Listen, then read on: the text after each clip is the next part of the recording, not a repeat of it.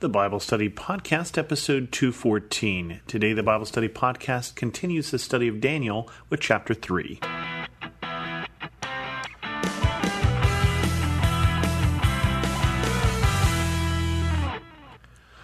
Welcome to the Bible Study Podcast. I'm your host, Chris Christensen. You may remember last week, Daniel and his three friends got in trouble because they were some of the wise men. But they were gotten out of trouble because Daniel was given the ability to interpret dreams, and in fact was told the king's dream without even having to be told it by the king. And this not only saved his life and the lives of his three friends, but all of the wise men in the kingdom. So as you can imagine, all the wise men in the kingdom become close friends with Daniel. Or not. And this is how the story continues in Daniel 3. King Nebuchadnezzar made an image of gold 60 cubits high and 6 cubits wide, and set it up on the plain of Dura in the province of Babylon. He then summoned the satraps, prefects, governors, advisors, treasurers, judges, magistrates, and all the other provincial officials to come to this dedication of the image he had set up. So the satraps, prefects, governors, advisors, treasurers, judges, magistrates, and all the other provincial officials assembled for the dedication of the image that King Nebuchadnezzar had set up, and they stood before it. Then the herald proclaimed loudly, "Nations and peoples of every language, this is what you are commanded to do. As soon as you hear the sound of the horn, flute, zither, lyre, harp, pipe, and all kinds of music, you must fall down and worship the image of gold that King Nebuchadnezzar has set up. Whoever does not fall down and worship will immediately be thrown into a blazing furnace." Therefore, as soon as they heard the sound of the horn, flute, zither, lyre, harp, and all kinds of music, all the nations and people of every language fell down and worshipped the image of gold that King Nebuchadnezzar had set up. At this time, some astrologers came forward and denounced the Jews.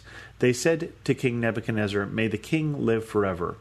Your Majesty has issued a decree that everyone who hears the sound of the horn, flute, zither, lyre, harp, pipe, and all kinds of music must fall down and worship the image of gold, and that whoever does not fall down and worship will be thrown into a blazing furnace.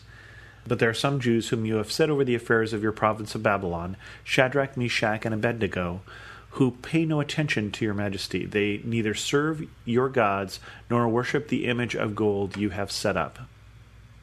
So this time it's the three friends, and we're calling them here by their Babylonian names, Shadrach, Meshach, and Abednego, who get in trouble because of their religion, because of their beliefs, because of their faithfulness to God. Daniel, for some reason, is not mentioned at this time, but his time will come later on. And even though it was one of these Jews, it was their friend Daniel, who has just saved these astrologers from the king's wrath just a chapter ago, not that long ago in the history of Babylon, they are now saying, look at these Jews, they are not following your rules, and therefore you should do what you promised. You should throw them into a fiery furnace. Furious with rage, Nebuchadnezzar summoned Shadrach, Meshach, and Abednego. So these men were brought before the king, and Nebuchadnezzar said to them, "Is it true, Shadrach, Meshach, and Abednego, that you do not serve my gods or worship the image of gold I have set up? Now when you hear the sound of the horn, flute, zither, lyre, harp, pipe, and all kinds of music, if you are ready to fall down and worship the image I made, very good. But if you do not worship it, then you will be thrown immediately into a blazing furnace. Then what God will be able to rescue you from my hand?" I get the impression that whoever wrote this originally had purchased their scroll in bulk, and therefore they need to repeat things like horn, flute, lyre, zither, harp, and pipe, and all kinds of musical instrument. But not counting the stylistic points for the redundancy here, you see that the problem therein here is they need to be faithful to God or they need to be faithful to Nebuchadnezzar, and they have to choose. They're not being allowed here to worship privately their own God, and basically they understand that they are not allowed by the law of Moses to worship anything else. That first commandment there, "You shall have no other gods before me," applies here. And so they say no. Shadrach, Meshach, and Abednego replied to him, "King Nebuchadnezzar, we do not need to defend ourselves before you in this matter. If we are thrown into the blazing furnace, the God we serve is able to deliver us from it, and he will deliver us from your majesty's hand.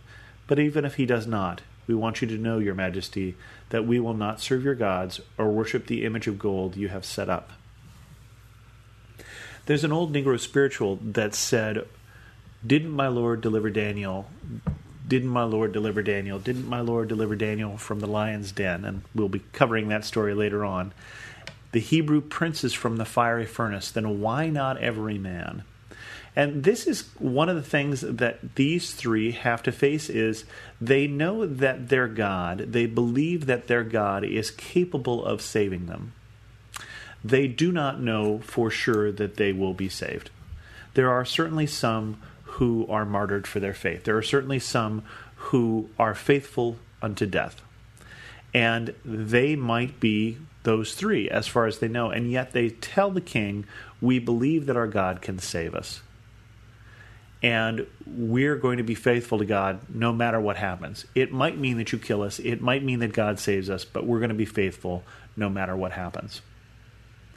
Then Nebuchadnezzar was furious with Shadrach, Meshach, and Abednego, and his attitude toward them changed. He ordered the furnace heated 7 times hotter than usual, and commanded some of the strongest soldiers in his army to tie up Shadrach, Meshach, and Abednego and to throw them into the blazing furnace. So these men, wearing their robes, trousers, turbans, and other clothes, were bound and thrown into the blazing furnace. The king's command was so urgent and the furnace so hot that the flames of fire killed the soldiers who took up Shadrach, Meshach, and Abednego, and these 3 men, firmly tied, fell into the blazing furnace. The king is mad. The king has set himself up this image and has set himself up as a god. And he is not going to take this kind of insolence. Worse that they are insolent, they are his servants, they are trusted advisors, and they are not doing what he said. He is going to teach everybody a lesson. In fact, he is so much in a hurry to teach everybody a lesson that he gets some of his best soldiers killed who just get too close to this fire that has been heated up extra hot. He is looking for these 3 to be extra crispy. He wants absolutely everybody to know that his rule is law, that his wishes are law, and that anybody who doesn't follow his commands are going to die. But something strange happens at this point in the story. In verse 24, "Then King Nebuchadnezzar leapt to his feet in amazement and asked his advisors, 'Weren't there 3 men we tied up and threw into the fire?' They replied, 'Certainly, your majesty.' He said, 'Look, I see 4 men walking around in the fire, unbound and unharmed, and the 4th looks like a son of the gods.'" This was unexpected. King Nebuchadnezzar realizes at this point that something strange has happened here. The 3 men that he has thrown into the fire are, 1, not dead, unlike the guys who tried to throw him in, and 2, not alone. And the interesting thing about this story is that is the last thing we will hear about someone being in there with them. There's no explanation. It doesn't say this is an angel of the Lord. It doesn't say that this is God. It doesn't say anything. It just says Nebuchadnezzar looks in and sees 4, and 1 looks like a son of the gods.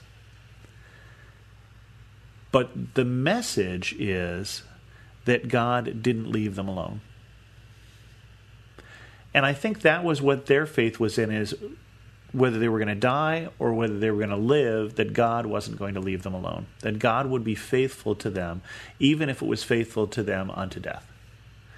And in this specific case, God is faithful to them, lets them live, and lets them show Nebuchadnezzar that he is not, perhaps, all the big thing he thinks he is. That there might, in fact, be higher authority than him. Nebuchadnezzar then approached the opening of the blazing furnace and shouted, "Shadrach, Meshach, and Abednego, servants of the Most High God, come out, come here." That's a change in attitude. He now understands whose they are. He now understands that they are not his men who are disobedient. They are servants of the Most High God, to whom they have been obedient.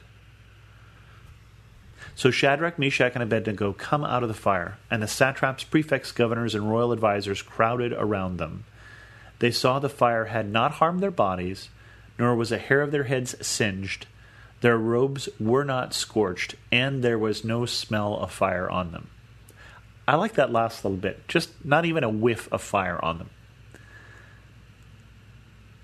God protected them, and God can protect them, and they knew that, although they did not know for sure that he would choose to. Then Nebuchadnezzar says, "Praise be to the God of Shadrach, Meshach, and Abednego, who has sent his angel and rescued his servants. They trusted in him and defied the king's command and were willing to give up their lives rather than serve or worship any god except their own God. Therefore I decree that the people of any nation or language who say anything against the God of Shadrach, Meshach, and Abednego will be cut into pieces, their houses be turned into piles of rubble, for no other God can save in this way." Then the king promoted Shadrach, Meshach, and Abednego in the province of Babylon. This is a favorite story of the church and the people of God as they've lived through persecution, as they've lived through difficult times, because this is a story that promises that God is with us, that whatever happens, God will be there. And with that, we're going to end this episode of the Bible Study Podcast. If you have any questions, feel free to send an email to host@thebiblestudypodcast.com or to leave a comment on this episode at thebiblestudypodcast.com. You can also follow me on Twitter at Chris2X. And as always, thanks so much for listening.